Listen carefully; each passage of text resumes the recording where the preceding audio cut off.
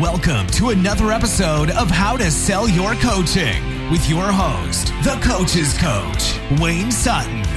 We invite you to listen, enjoy, and implement these proven methods in your business today.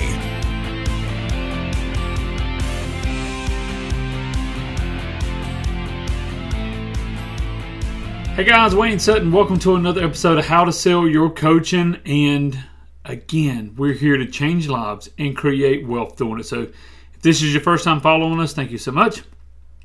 If this is your 100th time following us, thank you so much. Today we're going to talk about how to use questions and certain types of questions to open up the mind of your prospect to either buy your coaching, buy your consultant services, buy your course, hire you as a public speaker, or once you're already working with them, how to shift some of the mindsets, some of the things they believed in the past. I'm going to give you two questions today. Two separate questions.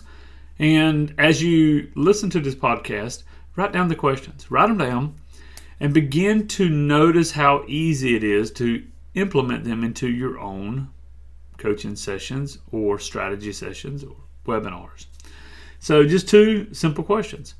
The first one is going to be one that kind of takes you into a new area of maybe even thinking, and then we'll show you how to break that down. The second one's going to be just a simple question to reframe or to change beliefs. The first one is a simple question of, is there a part of you? Is there a part of you? Now let me explain what I mean by that. We all have different parts that we, in our mind, different parts of our life, different parts of our consciousness that we use for different purposes. We have parts that, a part of us that is a parent maybe, a part of us that is an employee or a boss. We have part of us that like to hang out with friends, maybe a part of us that goes to sporting events. Now, of course, it's us, but we use different physiology, we use different mindset, we use different language with different people. So asking someone, you can use a softener like, I'm curious, is there a part of you that wants to change this? Especially when somebody uses a gross generalization like, I could never change, I could never do this, never, always. Then we go back, if I'm curious though, is there a part of you that wants to help? Is there a part of you that wants to find healing? Is there a part of you that wants to go beyond that limitation? And when you ask, is there a part of you? You're allowing the client to go, well, yeah, maybe part of me. You're breaking down the generalization, the gross generalization. Is there a part of you? Is there a part of you that could use a coaching program to truly help you reach your goals and dreams?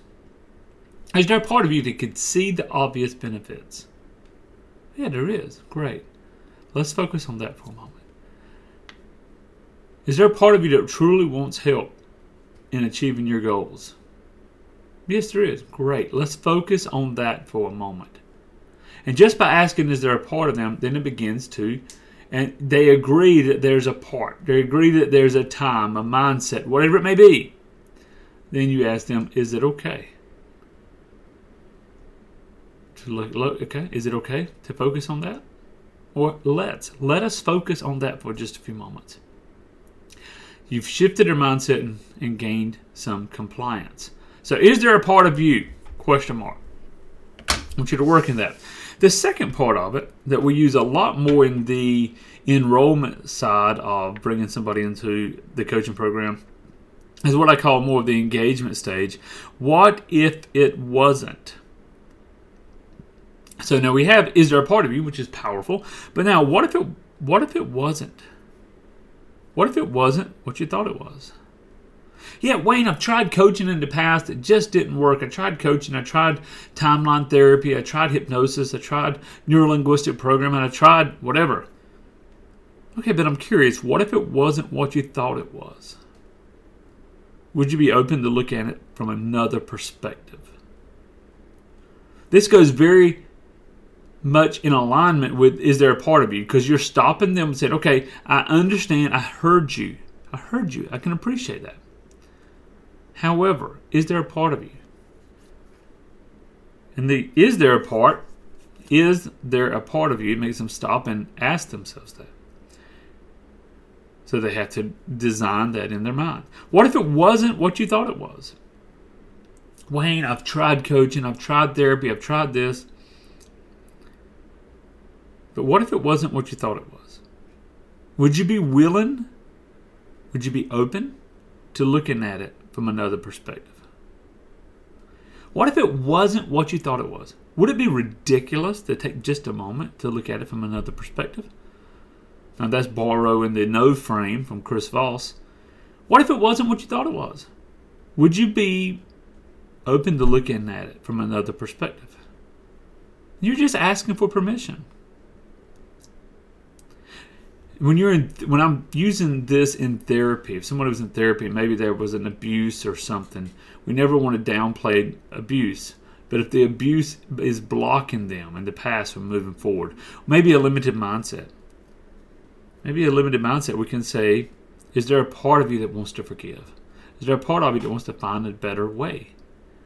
What if it wasn't exactly the way you thought it was? So if you ask somebody, what if it wasn't the way you thought it was? And they're like, wait a minute, I know what it was. I know how it was. You weren't there. But what if it wasn't exactly, or what if it wasn't completely the way you thought it was? Would you be willing to look at it from another perspective? Guys, if you'll place these two questions, go back, hit the rewind button, write these down. When someone hits a brick wall, I can't afford your coaching services, Wayne. I can't afford your coaching services. I can appreciate that. Is there a part of you